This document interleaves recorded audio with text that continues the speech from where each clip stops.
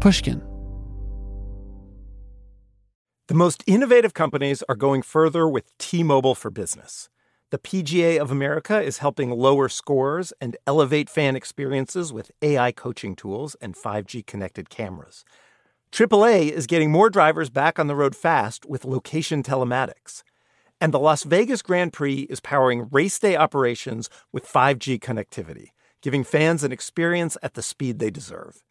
This is accelerating innovation with T-Mobile for Business. Take your business further at T-Mobile.com/now. Did you know some travel credit cards offer 10 times points on your spending? Don't miss out on big rewards for your next trip. NerdWallet lets you compare smart travel credit cards side by side, curated by an expert team of finance nerds. What could future you do with better travel rewards? A free flight? A room upgrade? Don't wait to make smart financial decisions. Compare and find smarter credit cards, savings accounts, and more today at NerdWallet.com. Reminder, credit is subject to lender approval and terms apply. NerdWallet, finance smarter.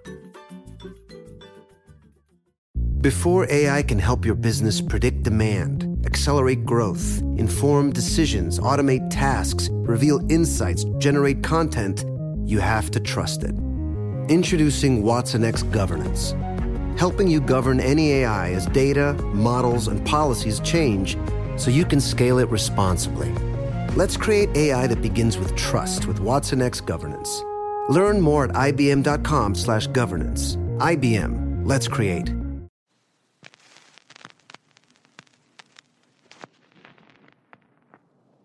I think it took me a long time to not work really hard to be Ted. I worked really hard to be Ted, and it was exhausting. And the Ted would have looked very similar to this. It wasn't that the silhouette was there any much different than this. You would say, oh yeah, I see that. I think I was always a little bit that way, until I really started to examine myself. Luckily, when I was like 40 or something, I finally kind of matured and was willing to tell the truth and look at myself and all of that. That was Ted Danson. I'm Sam Fragoso, and this is Talk Easy. Welcome to the show.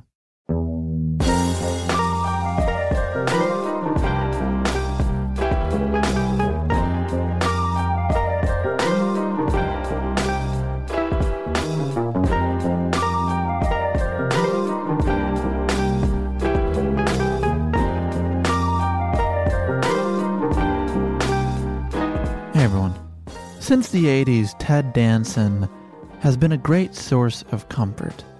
You can't say that about every artist, but I can think of no better way to describe Danson's effect on me as a viewer. His decade-long performance as smooth-talking bartender Sam Malone is still something I return to. In fact, I want to credit Cheers while we're here. It has been a trusty quarantine companion throughout this madness. Of course, Danson's career went on long after the lights at Cheers went out. You've seen him in shows like Becker, Bored to Death, and Curb Your Enthusiasm, and indie films like The One I Love and Hearts Beat Loud. Most recently, Danson completed the final season of The Good Place, the hit NBC sitcom created by Michael Schur. Set in the afterlife or something like it, it's an unconventional sitcom, one mostly interested in dealing with moral matters, what it means to be a good person, and how that goodness, virtue, is relative. Through 4 seasons, the show contemplated heady ideas of right and wrong with a sense of humor. It showed characters, including Michael, Danson's angel-demon architect, grappling with their own deficiencies and insecurities. All of this in a quest to be a better person, someone decent. Given the precarity of this moment, I thought Danson would be an appropriate guest, a stabilizing force for you and I. I didn't know he'd be a decent or good person, but I made an educated guess. But I also assumed that he didn't arrive at kindness by accident or suddenly. It never seems to happen that way, does it? So I wanted to find out the how and when and why of his generosity. And that's what we did. I hope you enjoy it.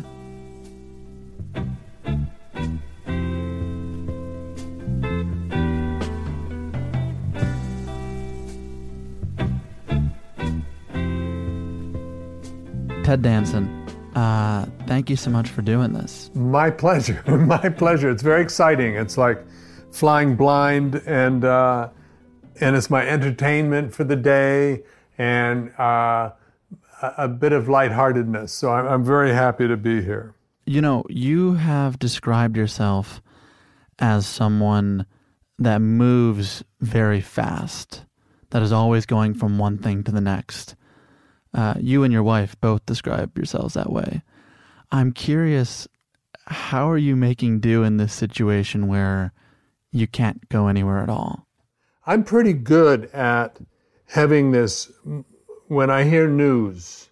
I came home on March 4th, and I think that was the day when all of a sudden everyone was beginning to say, whoa, this is huge, this is big, this is real. And I'd been working, and I came home, and I had 2 days off, and I was going to go back to work.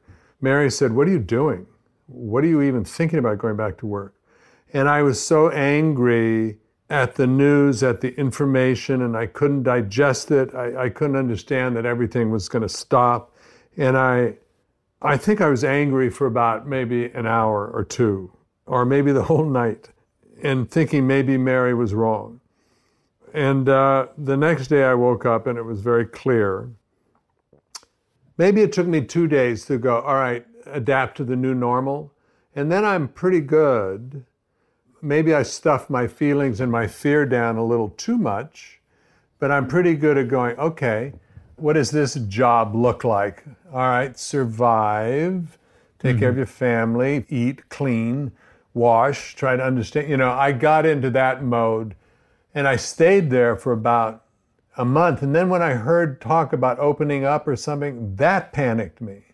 That was like, I couldn't even think about. We were sent scripts to read for this new show I'm working on, and that was penetrating my little bubble, and it terrified me, you know. So Right. Anyway, that was the kind of silhouette inside of this time of not working and not going fast has been one of the great joys, I think, of my life, to be honest. I don't think I would have stopped with work. I would have just tried to keep going. That's what I do. I'm a contract player. Keep working. I love to work. But this afforded me to stop and really turn and look at this woman who I'm madly in love with, but we were really going side by side very fast, not stopped in one place and turning and looking at each other and going, hi, wow, hi, you know, and we've had that experience over and over again. We know how ridiculously lucky we are. We are blessed. You know, it's not fair. It's not equal. People are suffering hugely, and we're not. We have our own little bruises and nicks and, you know, to our hearts and all of that, but we're not those people who are on the front line saving all of our lives and allowing us to stay in place. So with that in mind, there's so many silver linings in our relationship and our love for each other and our experiencing joy just being together that I am actually grateful that we at least had this experience, not the experience of COVID, obviously, but the experience of stopping and smelling the roses, as it were. The idea that you brought up that I love is you as a contract player. Do you think that starts with your father, you know, someone who was an archaeologist but really went against the grain?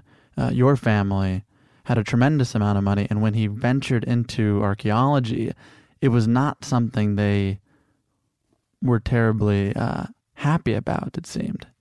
His mother, father, sisters kind of people, I think, were not happy with it. He fell in love with the Southwest. He grew up in Glendale, Ohio, and he was, you know, these are the things you're saying, oh, should I even say this at this day and age?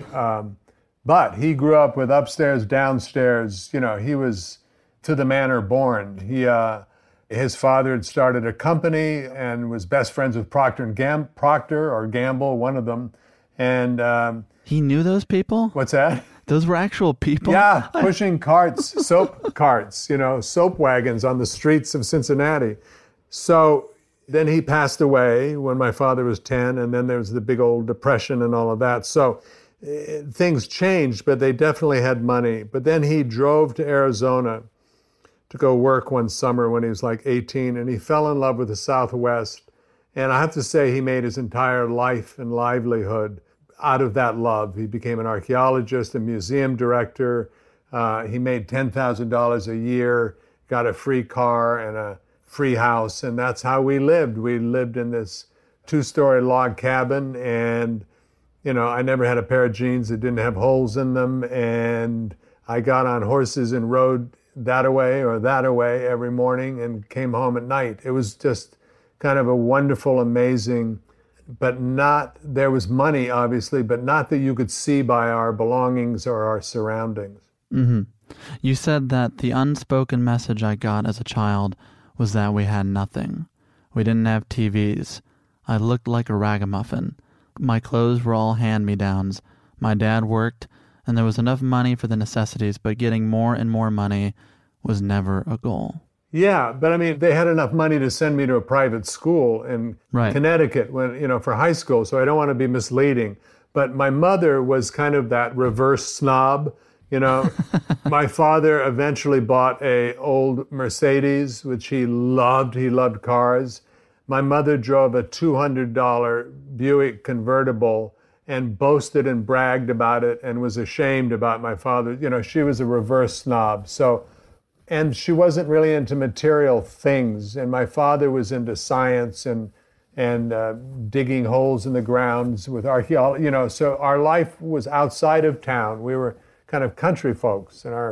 So we had money, but I never saw it or realized it. But the gift was that money was never in my head. It was like my brain was told at an early age, if you follow your bliss, your love, money won't be a problem. And that's an amazing, whether that's true or not, or a truism. For me, it was kind of my mindset. I never worried about money, and I didn't care if I didn't have any, and I didn't care that much that I had it until later in life, where it was like, oh, thank you, Lord. Once you actually had money. Once there was the fear of losing it. You're right. Isn't that unbelievable? You build these principles for yourself, and then reality has a way of challenging them. We had this thing, this is going to sound so bizarre.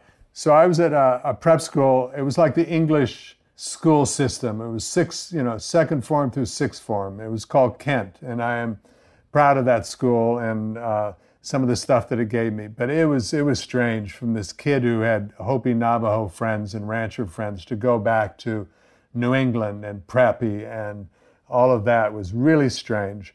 But there was this phrase described irony. The phrase was "y'all," and and it usually came with a finger pointing at the person that ironies were descending upon. So if I were to turn to somebody and say, something, you're a real slob. And as I said slob, the food in my mouth would come out of my, and dribble down my shirt. That was an y'all. That was the ironies. And I just love irony. Every time I declare myself something, life comes along and goes, y'all, and demonstrates that I'm full of shit. Well, I think we can be honest in the next hour and call each other out when we're full of shit during this exchange. Yeah, good. I hope you do that for me if I do it for you. Great. Let me back up then. Your mustache is a source of pride for you, and you mocked it, and clearly that was bullshit. It's really not. It's really not. That's not even false humility. It's actually something I'm only keeping because of the woman I'm seeing. Okay. Because she likes it. Oh, well, that's real good reason. It's honestly the only reason that matters. Well, yeah, exactly.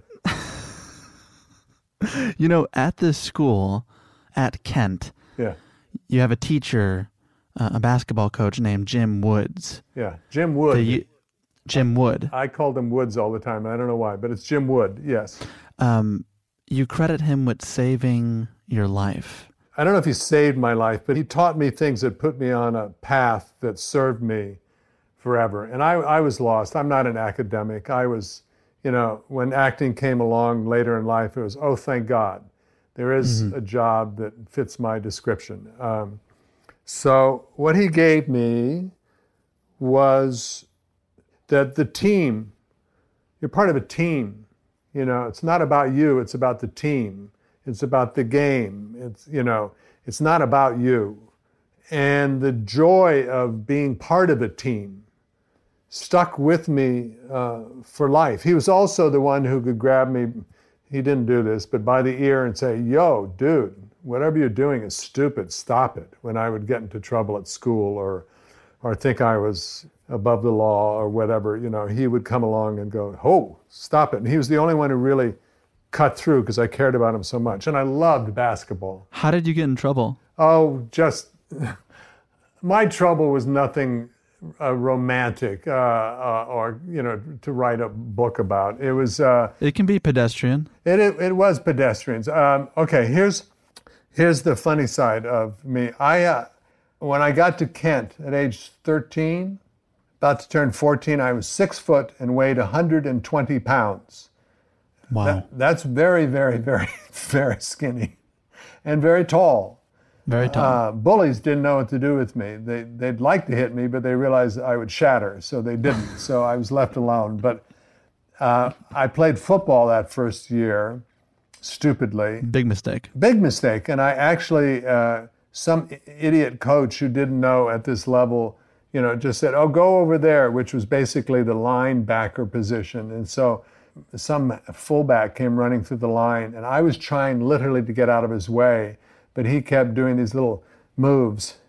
And instead of, we got confused, and he ran right over me. And it was so clear in that second that this was not my sport. So, and I dislocated my knee later that season playing basketball. So for that rest of the time during the football season, when everybody had to do something, play some sport, I actually had to work for the groundskeeper. His name was Huzzy, and he was a sweet man, very sweet soul, and we grew to love each other. But I was always getting into fights and thinking I didn't have to do what he's thinking I was better than him, basically. And I would get slapped down by my coach, and that was made very clear that I was not better than anybody. It's a tough thing for a 14-year-old's ego. And I swore to myself, someday I'll be a big star. And that, and by the way, that's why Cheers happened. It was actually because of that. You know what's so cool about Jim Wood and what he taught me about teamwork was I recognize it. I went to Stanford University after Kent. Right. And my best friend and I were both went to Kent School, and then we both went to Stanford. And he was a genuine athlete, a superb athlete. And we both decided to go try out for freshman basketball at Stanford, which was pretty major league. It was the year that Lou Alcindor was a freshman down at UCLA. So it was clearly, I didn't even step on the court. I stood on the edge of the court and just turned around. Just so sad that it was clearly not something that I was going to be able to do. But about 6 months later, I found acting. And I remember thinking, well, it's not basketball, but it's close. And it was that sense of ensemble. It was that sense of being part of a team. There was that sense of, putting on a play and being part of that team that does that. Let's give people context, because when you're at Stanford, you've described your routine at the school as such. You woke up, you danced. I danced on a tree stump, by the way. And look, we told each other we're going to keep each other honest, so thank you for correcting. Yeah.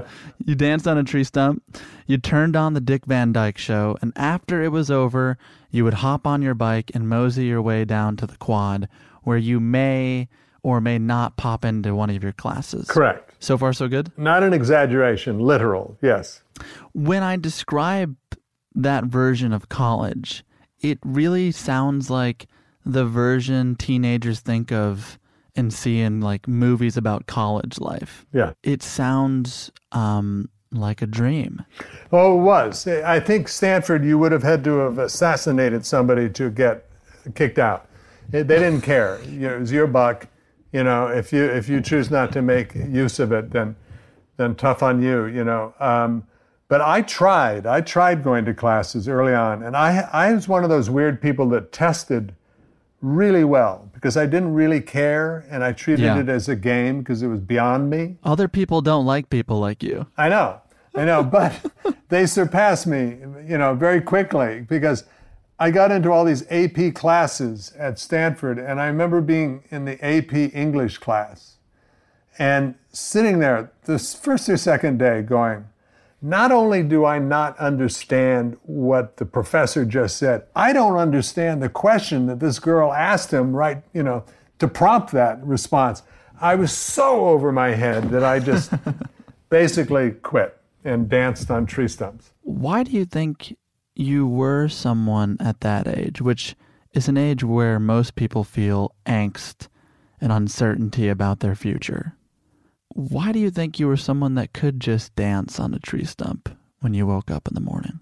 I don't know if this is responsive to your question, but it sounded clever, but it really was my attempt to try to describe that basically, until I met my wife, Mary Steenburgen, basically I kind of walked backwards through life, being delighted by what was coming by me.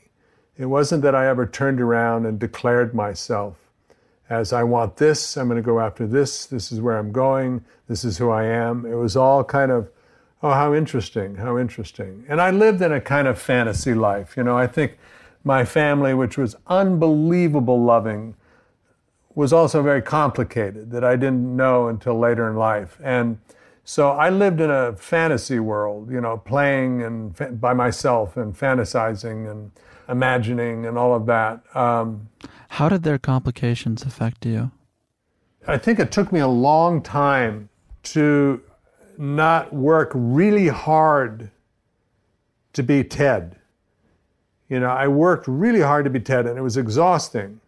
And the Ted would have looked very similar to this. It wasn't that the silhouette was there any much different than this. You would say, oh yeah, I see that. But for me, it was exhausting. I had to work very hard to the point where halfway through this podcast, I have to say, I'd make something up. I have to go to the bathroom. I'll be right back. Just so I could sit and rest for a second before I went back out and pretended to be who I was, or I need a cigarette or whatever. I think I was always a little bit that way, until I really started to examine myself. Luckily, when I was like 40 or something, I finally kind of matured and was willing to tell the truth and look at myself and all of that. Do you think acting helped you avoid looking at yourself? It's kind of a weird combination of yes, no. I mean, it's like acting, all you have is to draw on is yourself and your life experiences and your heart and your, mind. It's you who you have to offer. I think it gave me freedom. I was used to pretending to be who I was. So I might as, it was, I think that part of myself facilitated acting, enjoying acting and pretend, I enjoyed that. That's an interesting question. Ask it to me again. Right now? Yeah. Do you think acting allowed yourself to avoid yourself? Yeah, sure.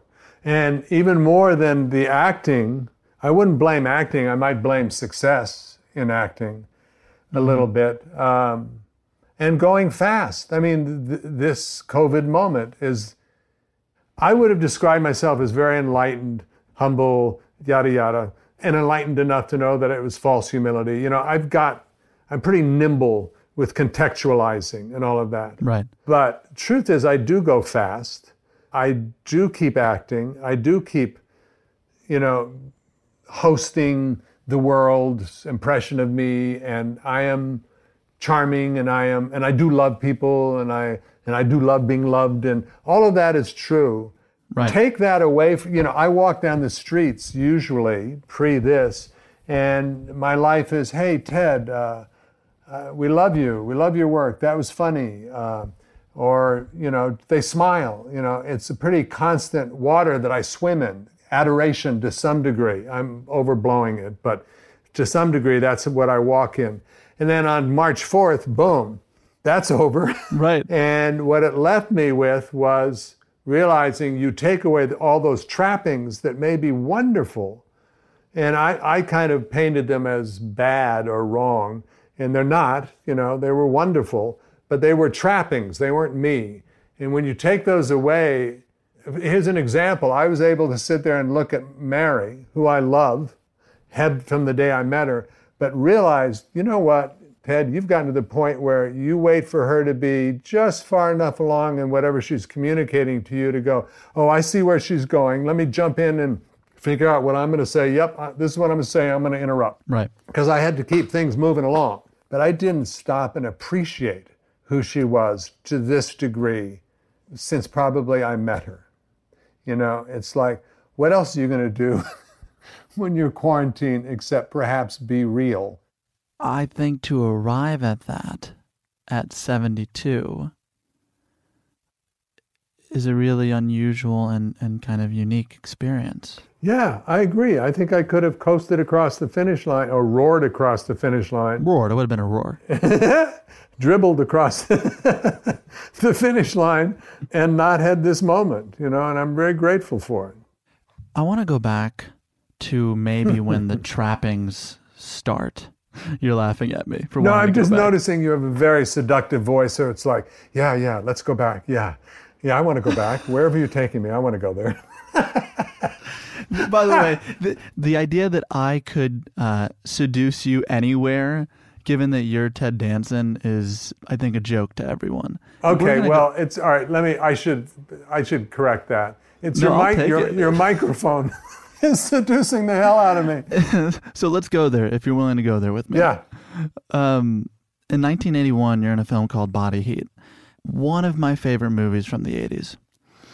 And what's interesting here is that this film happens about a year or two after you have your first child.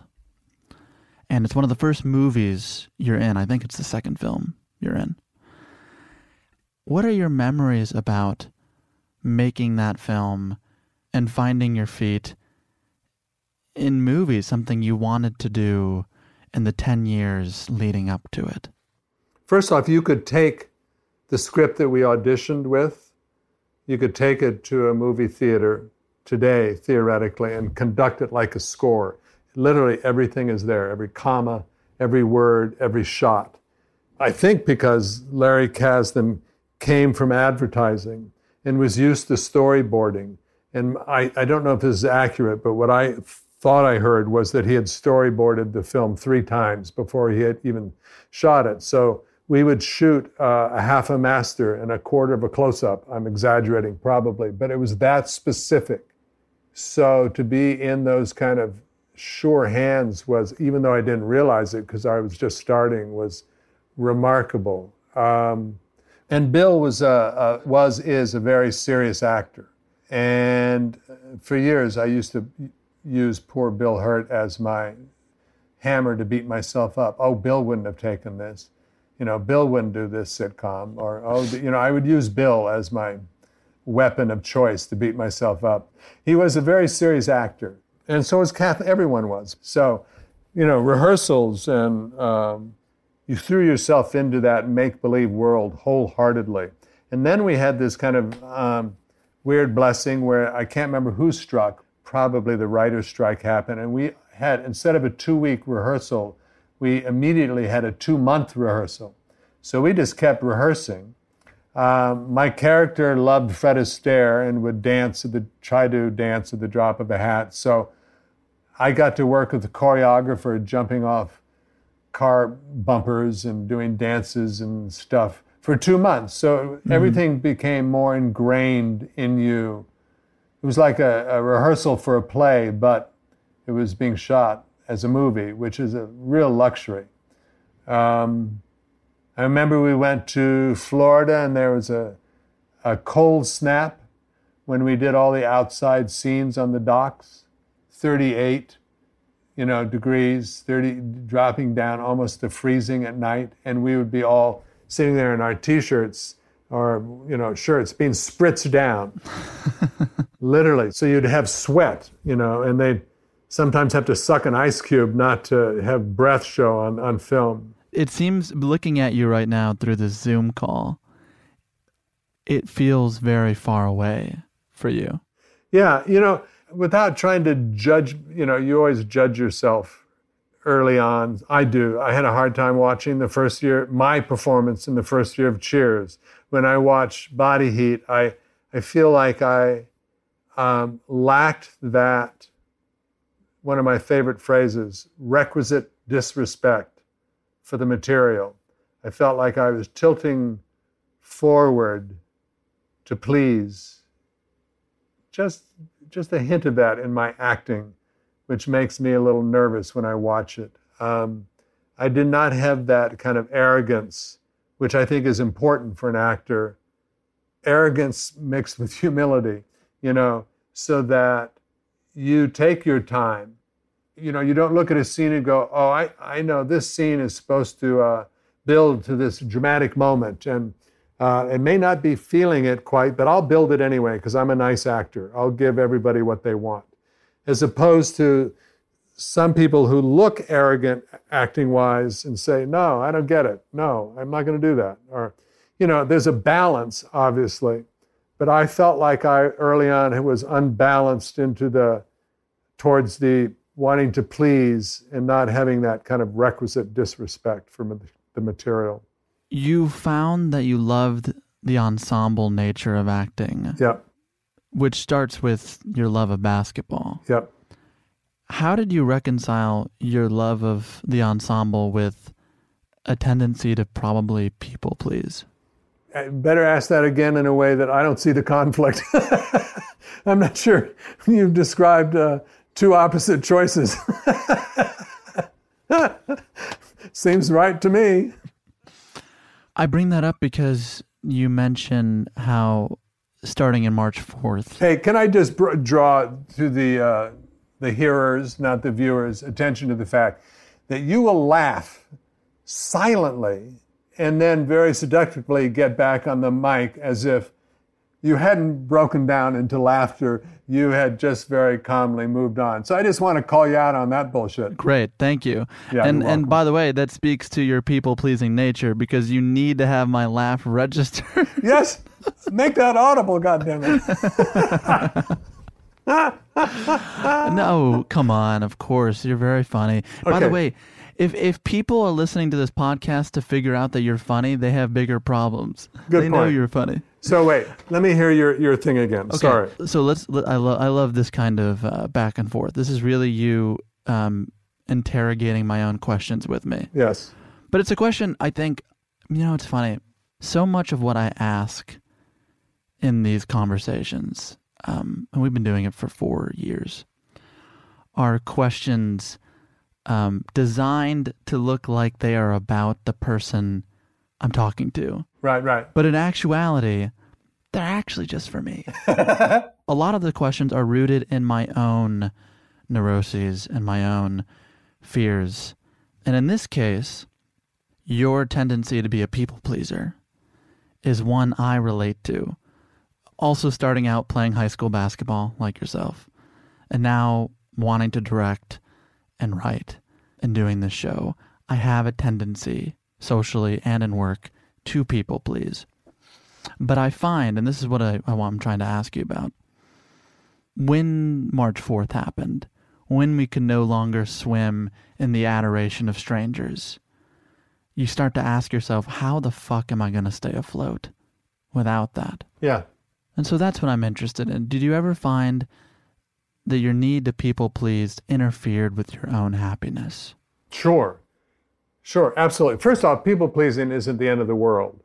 You know what? I think that my job in life, what makes me happy, whether it's a neuroses or a problem, what makes me happy is that you and I walk away from this, you feeling good about yourself.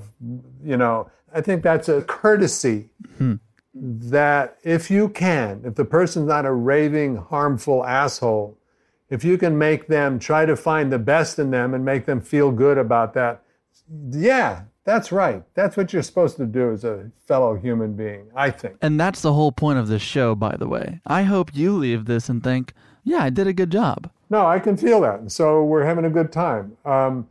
It does get in your way if you tilt too far forward. You know, Mary, who adores me, loves me. Adoration is our middle name. We love it, you know. But she is so real and down to earth. And she's a little more shy in public, but she's always, not literally, but tugging on my sleeve and going, yo, dude, don't tilt so far forward, because it's not real. Mm-hmm. If you're tilting forward, a lot of times I will keep tilting forward because I enjoy the feeling, I enjoy the adrenaline rush, but it's beyond the moment that deserved the bonhomie, you know, that deserved the tilting forward. I will keep wanting to, like an addict, keep that good feeling going. Then I keep going in that search for feeling good, and I will get into unreal, unauthentic places. That happens in life, and it also happens in my acting. It's funny you say that, because that situation that you're describing, that kind of roller coaster of wanting to please and feel good, it's exactly what happens in the midst of Cheers, because when you folks perform those live shows, there would be this unbelievable high. And afterward, the cast and crew would want to stay out and drink and continue kind of rock and rolling in the 80s. And I wondered, in hearing you say that, how sustainable that was in that time, when Cheers was at the peak of its powers, so to speak. Well, it wasn't, was it, for me? I mean, I got divorced towards the end of Cheers. I was not a, fully honest husband. I was not fully honest with myself. I was full of shit in many ways, and it was very rock and roll, you're right, which is a great trapping, It's hard for me to see you as someone full of shit. Well, I was, I'm not going to go into it all, but I was very publicly full of shit. Here's the deal. I was not honest with myself. I was still playing, the silhouette game. I was still pretending to be Ted, and it was exhausting. And because it was so exhausting, then I would deserve. I am so perfect. I'm so nice. I'm so kind. I'm so all of these things. And now I need a fucking break. And now I deserve. And that kind of behavior, that kind of thought process is part of being addicted to whatever it is you're addicted to. So that's what I mean by not being honest and real. Instead of saying, hey, don't do that, that upsets me, I'll go, I can live with that because I'll have my reward. Right. I get it. So this, and this justify this. Yeah. Can we talk about the work for a moment? Because in rewatching Cheers, which many people are doing right now, especially in quarantine because they find refuge in the show. You've talked about it a bunch, but I'm interested in some of the people in your life that you've collaborated with, like James Burrows. What do you think it is about him that is special in your eyes, as a man and as a collaborator? Well, he really, and I've told him this many, many times, but he was like my daddy in show business. He literally taught me everything, took me under his wing. I got to meet all these amazing people from MTM days, whether it was Grant Tinker or, Carl Reiner, all of those people that came from that strain of comedy. Everything in Grant Tinker, all of these people that had so much respect for Jimmy or knew Jimmy or whatever, he opened all those doors to me, so I got to experience this comedic community that I had so much respect for. So it was like, and the writing was so good. It was like I got to be, we all did, I'm saying but we all got to be, as a cast, introduced to society, to Hollywood in this most elegant way. Beautiful writing, respected writers and directors. So I'm forever grateful for that. On a more personal level, he knew where the joke was. and he would guide you to it. You know, he would not let you, he was okay if you didn't hit the joke over the head, but he taught you where the funny was.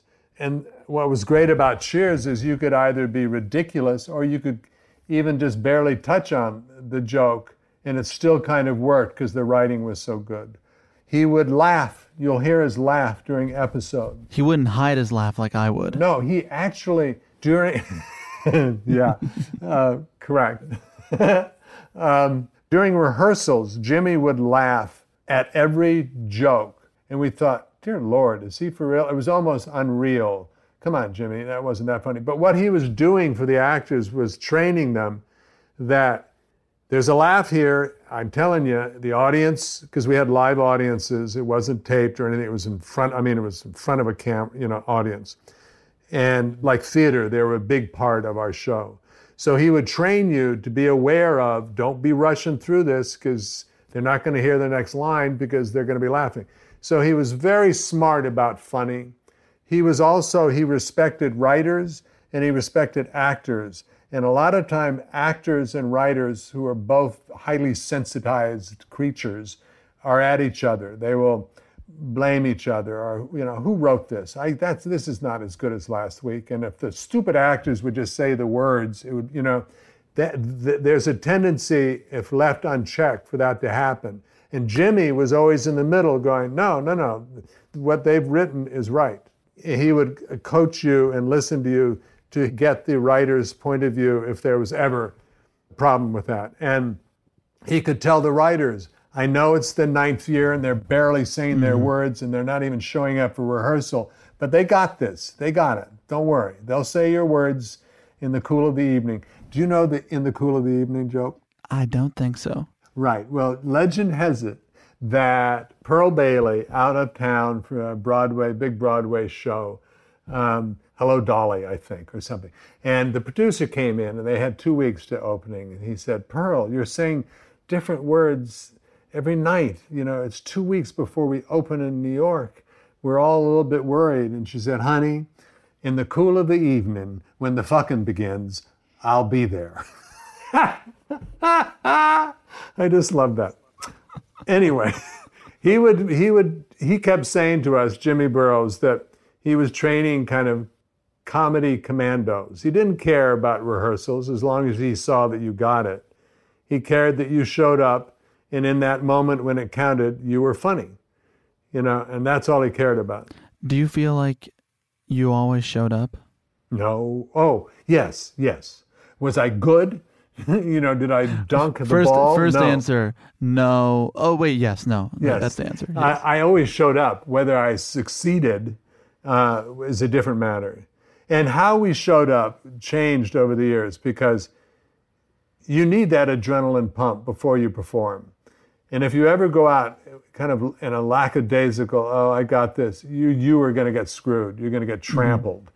So how we would deal with that is we would rehearse less and less so that when you got in front of the audience, you would go, oh, dear God, maybe I overdid it.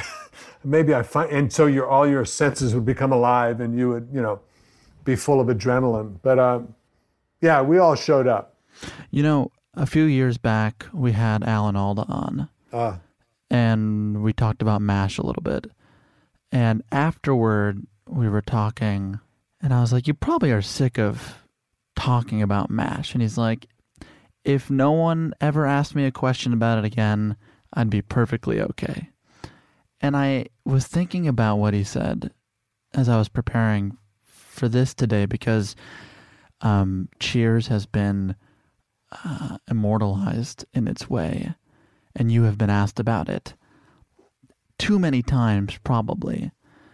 So the one thing I do want to ask, which maybe you haven't thought about or something you're not asked often, what is your relationship to the show for yourself at 72?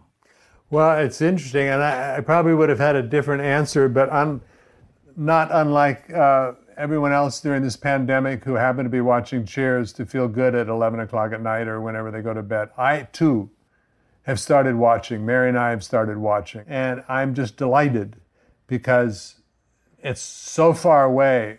When she says, what happens next? I truly don't know. So I get to be an audience all over again, because so much time has passed. It's funny.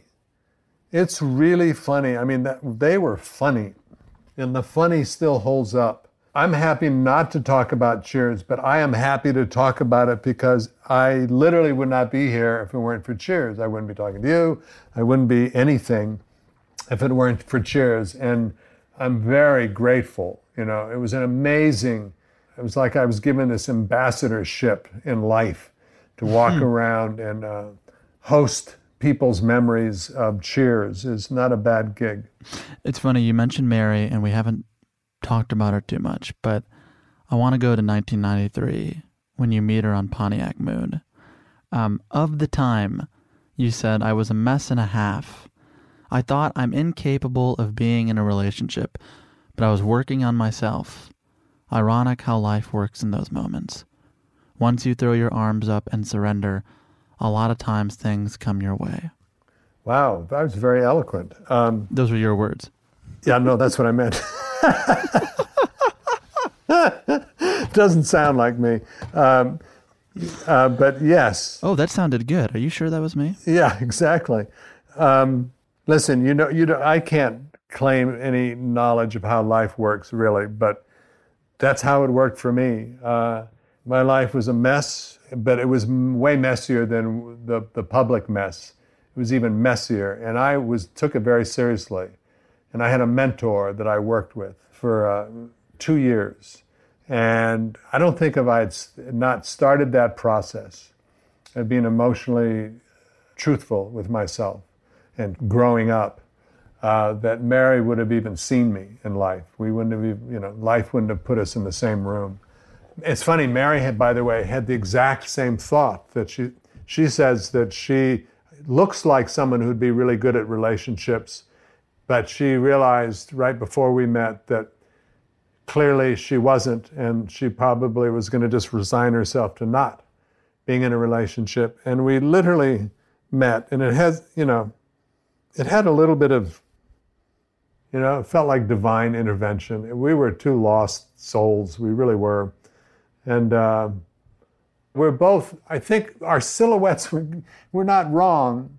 I grew up being taught to be kind and sensitive and loving, and I was loved unconditionally. So I had all the tools to make my life work.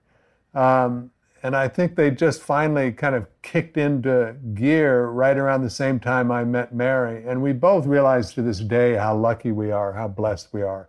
And we don't take it for granted. We celebrate it all the time. When you met her and you two fell in love, was that the moment where you stopped walking backwards? Yep. I remember.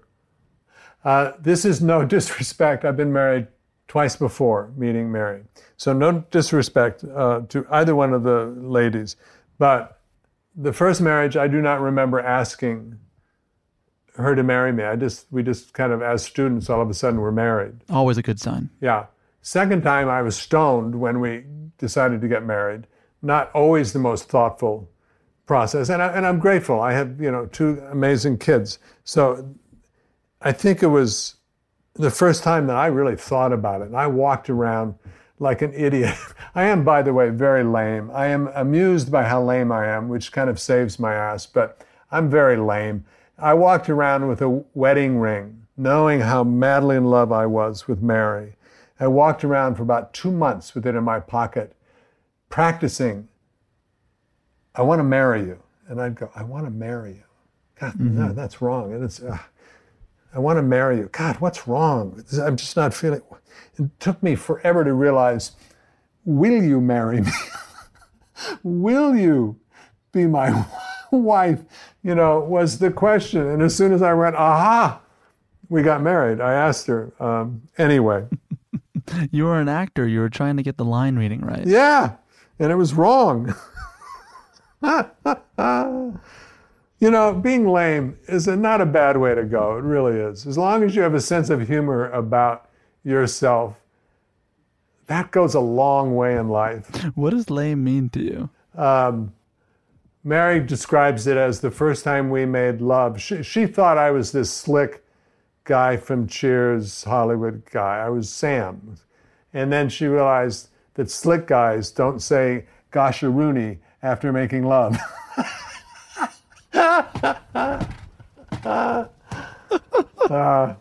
Oh my God. That's lame. No, it's something. Yeah. Oh my Lord. Is that true? Yeah.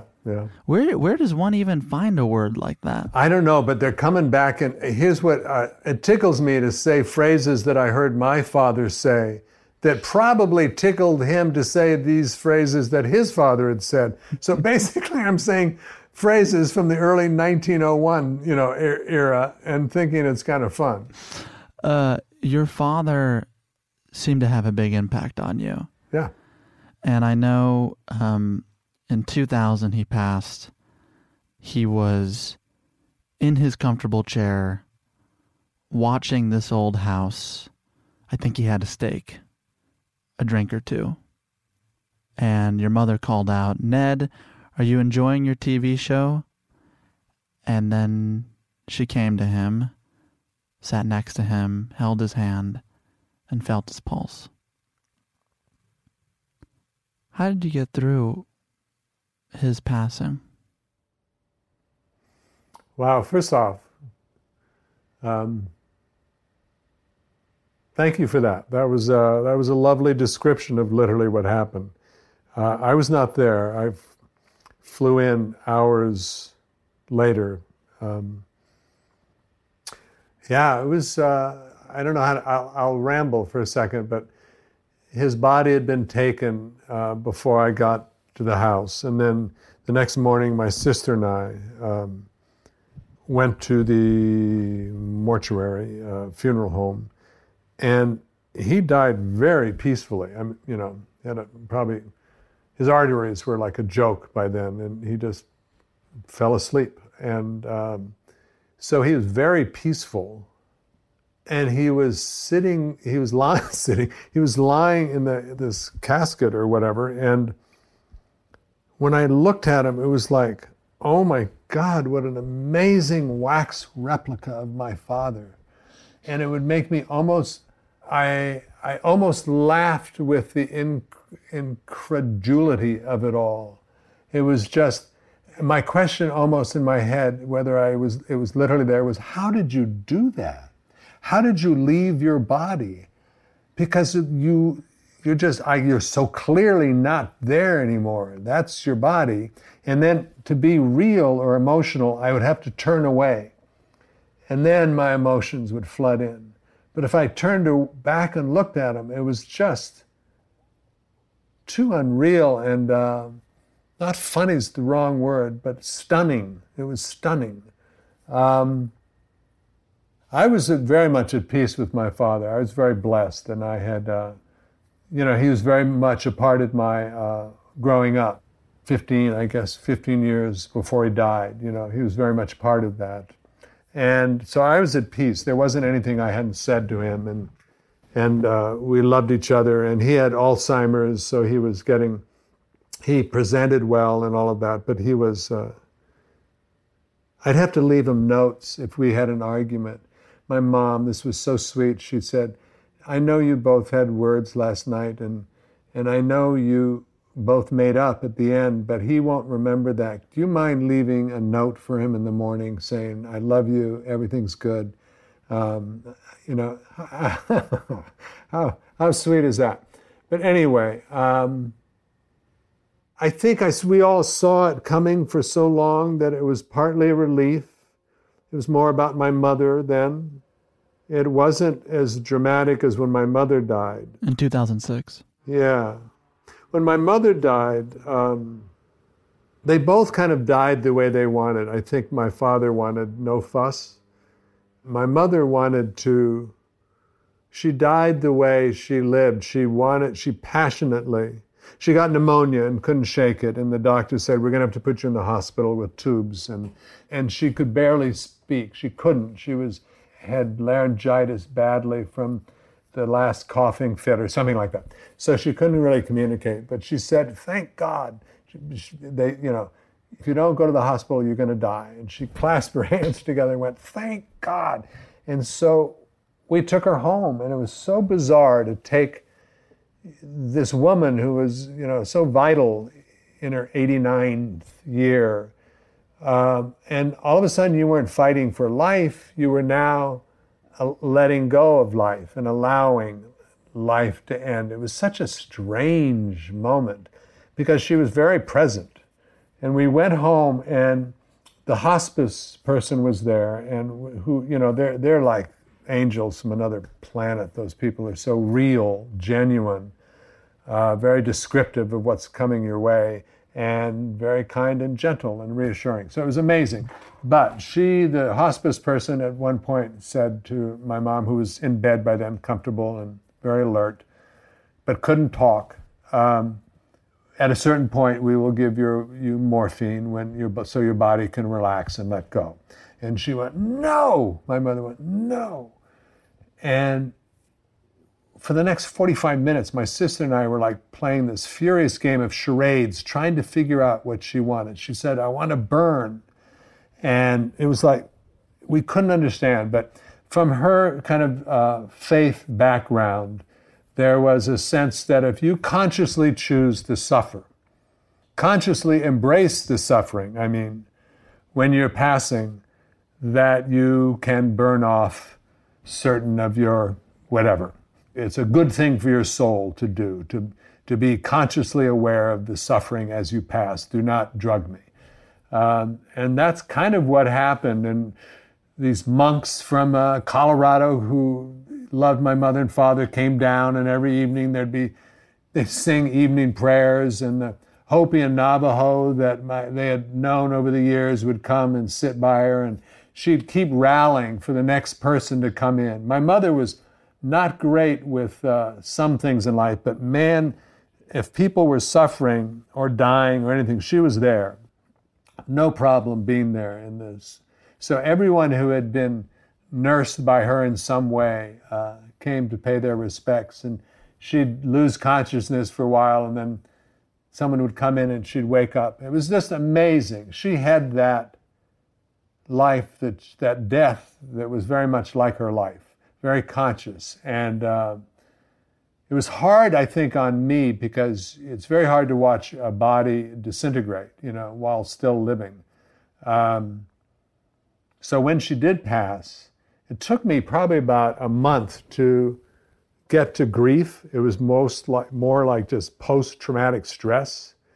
And then when I got to grief, it was like, unlike with my father, it was like, it's so strange with mothers, because it's like, the reason why you're walking is literally because of every cell in her body she gave to you, You're breathing because she was there to help you breathe, literally. So it was like, I was 57, I was successful, I was happy, I was married, everything was in place, and I would walk on the beach when I took time to grieve, and I would be crying like a 9-year-old saying, what am I going to do? How do I go on? Because when you take that mother out of your life, it was different than my father. It was kind of like, yeah, we're men. Men, you die, and I get it. And thank you for teaching me this lesson of how to leave your body and everything. But Mom, that took me a long time. So how did you go on? Well, you know what? Here's what watching my mother, I had the night shift. My sister, who lived next door, would be there during the day, and I'd try to sleep, but I'd be the one at night with her. And boy, you can cut the hell out of this. I don't care. I'm having fun talking to you. But they were full of like really false starts that were kind of funny. I'd watch her, and she would stop breathing.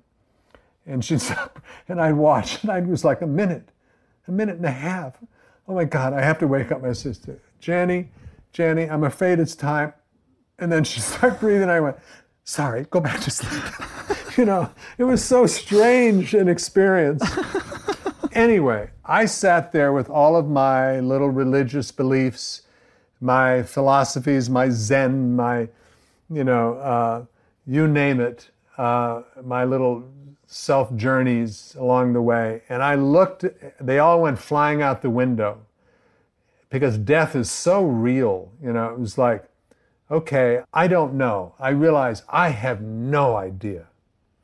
Maybe my mother does. Maybe she does in this moment. I have no idea. So after she died, I boiled it down very simply to, hey, Ted, try to do the right thing in this moment, because you do know what the right thing is. Just focus on this moment and do the right thing. Is there life after death? I sure hope so. There's got to be a campfire where we all laugh at each other and go, ee-yaw. But, you know, I don't know. So just do the best you can. Try to be a little better each day. This is so much at the heart of The Good Place. Yeah. And there's this episode in season 2 where your character faces his first existential crisis, where he slowly starts to understand the ephemerality of existence. Isn't life grand? I mean, come on. What a great game. Whoever invented this, pretty good. I'm genuinely curious, how did you arrive at that notion? It's probably a little bit the scientist, not me, but my father, and I was surrounded by science and archaeology, and I was surrounded by religion, my mother. You know, you look at all of us, for how many centuries, you'd think that there would be a game book on how to live, you know, but no, each one of us have to do our journey, our way, and fight for our version of enlightenment. You know what? It feels too perfect. Every time you think you've figured it out, you realize you haven't. Pride goeth before a fall over and over and over and over again. And by the way, after this kind of relatively enlightened conversation, I will walk outside and step into a gigantic pile of karmic poo. It's guaranteed that something's waiting for me after I wax philosophical. Mm-hmm. You'll let me know what happens. I will. We'll film it. Before we go, I have 2 things for you. The first is, again, we mentioned how so many of the questions that I'm asking you are really questions I have rattling around for myself. Are you afraid of death? I'll find out, you know. I'm probably so afraid of death that I've wrapped myself in all these philosophical or amusing thoughts. Sure, I mean, I love my life. I love living. I am so grateful for getting to live this life. So I don't want to let it go. And when the time comes, I'm sure it won't be enough kind of feeling. I have this thing where Mary likes to call it hypochondria. I like it to call it just interest in my body. That's a generous way of putting it. Yes. So I'm interested in what's going on with my body, especially unexplained pains and things that come your way. If you tell me, well, you broke your leg, I'll go, okay, and I'll suck it up. But if it's unexplained pain, it just makes me crazy. So I start to get anxious and paranoid, and it's usually it's about some unacknowledged emotion or something. And what usually breaks my spiral downwards is I'll finally look in the mirror and say, shut up. Either die or shut up. I don't care which. Seriously, you can die or you can shut up, but I'm not going to continue this conversation with you. So hopefully that'll still be my choice or something. I don't know. Hey, I'm sure whatever I say will be a gigantic yaw at the end of my life, you know. Here's what I hope. Let me put it this way. I hope that my passing is not adrenaline-packed.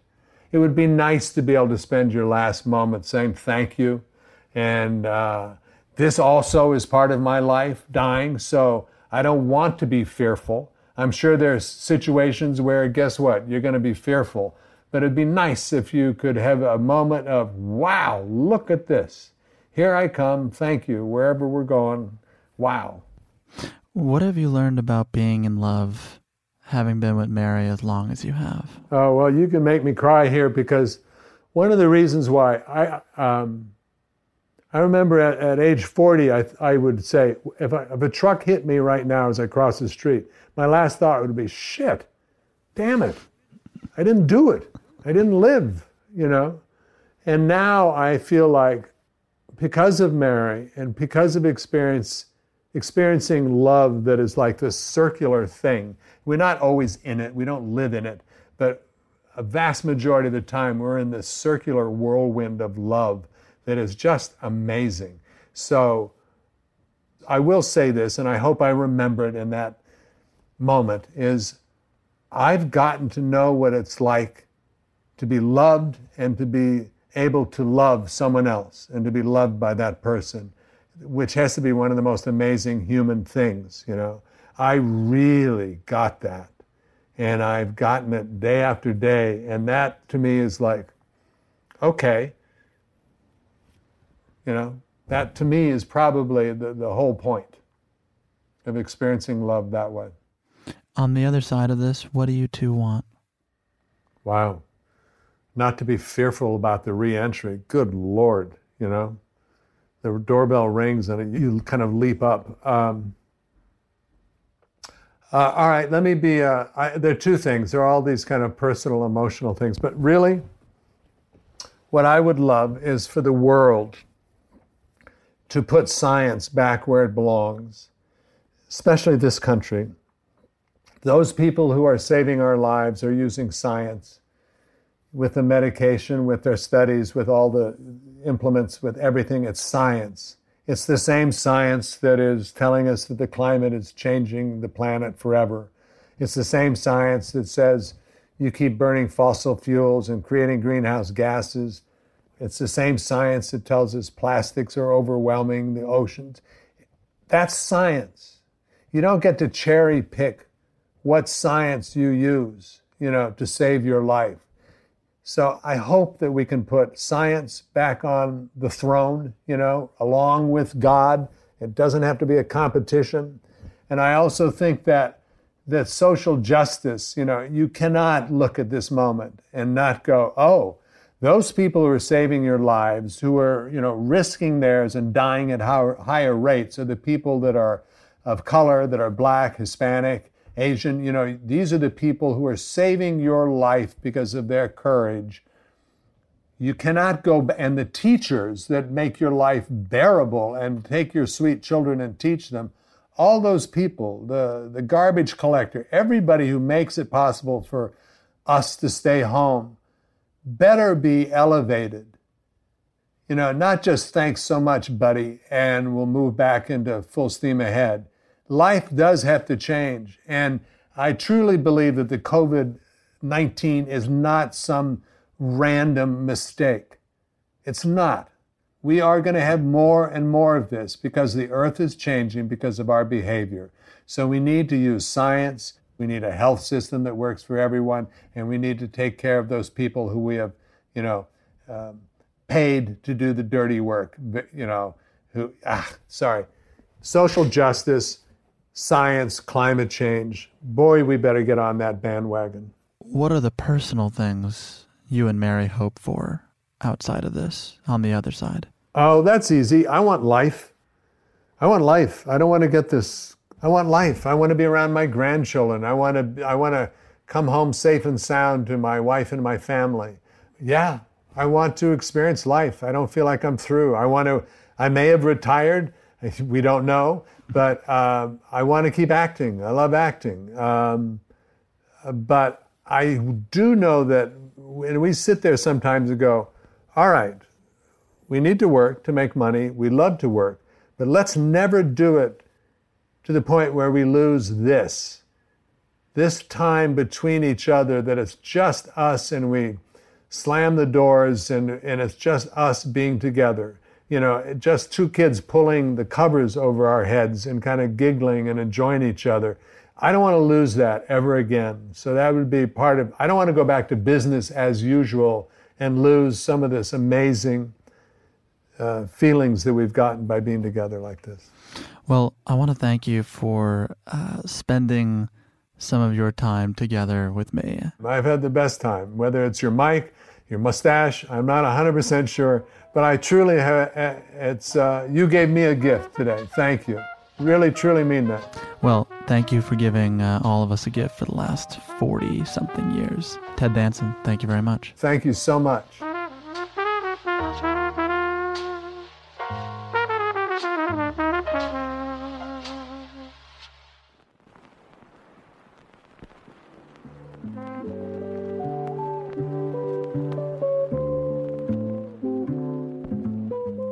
And that's our show. Special thanks this week to Carolina Kecke and Annette Wolf. I'd also like to thank Mr. Danson for his time. When he's not acting, Ted works with this wonderful group called Oceana. They're the largest international advocacy organization dedicated solely to ocean conservation, with more than 225 victories that stop overfishing, habitat destruction, pollution, and the killing of threatened species like turtles and sharks. Oceana's campaigns are delivering results. Even in this COVID-19 crisis, they're continuing to do good work on behalf of you and I and this planet we share. To learn more about them and all that they do, be sure to visit their site at www.oceana.org. If you'd like to learn more about TED, you can visit our site at www.talkeasypod.com. If you enjoyed today's episode, I'd encourage you to check out our robust back catalog, including great talks with other TV legends, including Rob Reiner, Norman Lear, Alan Alda, and Sam Waterston. You can find those episodes and more on Spotify, Stitcher, Apple Podcasts, Google Podcasts, wherever you do your listening. You can also follow us on Twitter, Facebook, and Instagram at TalkEasyPod. And if you'd like to drop us a line, feel free to do so at talkeasypod@gmail.com. Our show is made possible each week by our incredible team. Our executive producer is Janixa Bravo, associate producer Nikki Spina, illustrations by Krishna Shenoy, graphics by Ian Jones. Our social media is by Deja Washington, music by Dylan Peck and Jin Sang. Our editors are Andre Lin and Kat Owen. And finally, the show is produced by Caroline Reebok. I'm Sam Fragoso. Thank you for listening to Talk Easy. Unfortunately, this was a painful week across the U.S. and in the entertainment industry. We lost titans like Little Richard, Jerry Stiller, and Fred Willard. We also lost director Lynn Shelton. She passed away far too soon at the age of 54. My condolences go out to her family, her friends, her collaborator, and her partner, Mark Maron. Ask anyone about Lynn Shelton, and they will speak of her kindness, of her laugh, of her irrepressible spirit. I remember at 19 meeting her and thinking, oh my God, what a force of fucking nature. What a strong, good, decent person. It doesn't make any sense, and I'm not going to try to make sense of it, but boy oh boy. If you never got to witness Lynn's decency and spirit in person, you can see it in her work. May it live on, and may she live with it. This next song will not mend the broken heart, and God knows the likelihood of sitting in a bar anytime soon gets bleaker and bleaker with each passing day. But in the interim, in this intermission, at least we have this. Rest in peace, Lynn. And have a safe week, everyone. I'll see you next Sunday. Making your way in the world today takes everything you've got. Taking a break from all your worries sure would help a lot. Wouldn't you like to get away? Sometimes you wanna go where everybody knows your name, and they're always glad you came. You wanna be where you can see our troubles are all the same. You wanna be where everybody knows your name. You wanna go where people know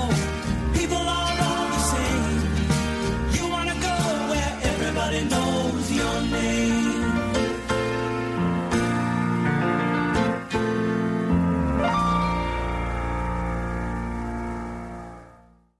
The tradition of breaking tradition continues with the return of the Unconventional Awards from T-Mobile for Business at Mobile World Congress. This is an event that celebrates innovators whose bold actions took their industries to new places. If that sounds like you and you're a T-Mobile for Business customer, enter today. If you win, you'll be publicly honored amongst some of the most influential leaders in industry. And me, I'll be there too. Enter now at tmobile.com/unconventional awards. See you there. Are you still searching for your perfect place to call home? Well, now is the time to buy at Fisher Homes. If you're looking to move in before the end of 2024, May could be your last opportunity to start building your dream home and close before the year's end. If you're hoping to move in even sooner, Fisher Homes also has homes that are move-in ready and waiting for you, where you can start enjoying the benefits of homeownership even faster. Schedule your personal tour with a new home advisor today at FisherHomes.com and make this spring the season you find your perfect home sweet home. Musora is your access to online music lessons for guitar, piano, drums, and singing. You know, I love music, but I haven't picked up an instrument in years. You know why? I tell myself, I don't have time. Where am I going to find a teacher? Well, there's an answer. Musora. Musora is the place where you can learn essential skills and techniques with more than 100 of the world's best teachers and musicians and thousands of famous songs.